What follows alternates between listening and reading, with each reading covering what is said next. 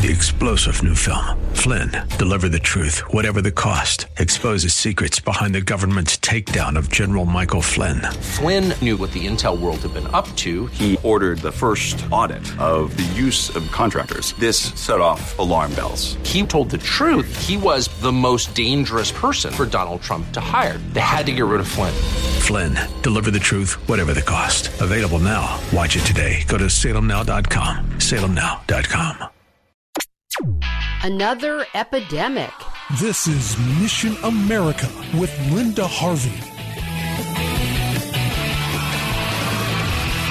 The number of girls who want to become boys has quadrupled in the U.S. in recent years. Is there suddenly an influx of new genes in America? Well, obviously not. No person is ever born in the wrong sex body. This is entirely a social movement, one of the tragic outcomes of normalizing homosexual and gender-confused identities among our youth. The author of a new book calls what's happening peer contagion. The book is Irreversible Damage: The Transgender Craze Seducing Our Daughters by Abigail Schreier. The author interviewed 46 families where teen girls suddenly decided they wanted to be boys. Here's how she described what she found. Quote, "Their stories follow a pattern. A girl never expresses any discomfort with her biological sex until puberty, when anxiety and depression descend.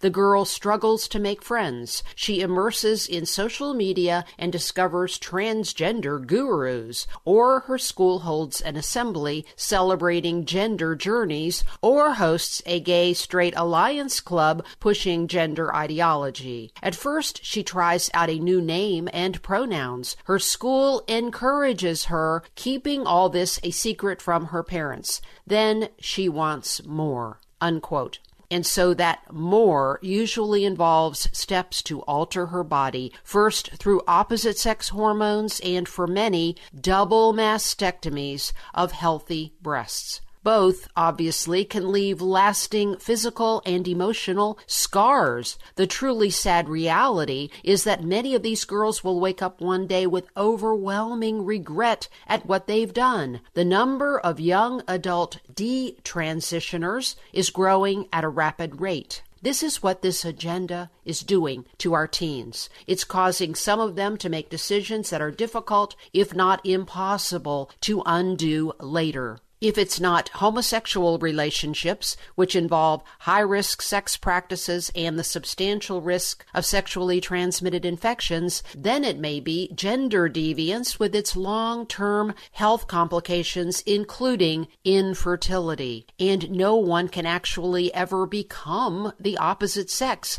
It's all a phony delusion brought on by other emotional issues. If those are adequately addressed, the gender confusion in most cases is not a factor in these young lives. How much child sacrifice will it take before people stand up and say no to all these harmful agendas? Abortion, homosexuality, gender rebellion, and then the pornography that fuels so much of this sexual sin. If enough people stood up and said no, the promotion of this agenda would go away tomorrow. And we know that God is probably wondering why pastors, community leaders, lawmakers, and parents who claim to be believers hesitate. We need to be asking the hard questions and take action. The sooner, the better.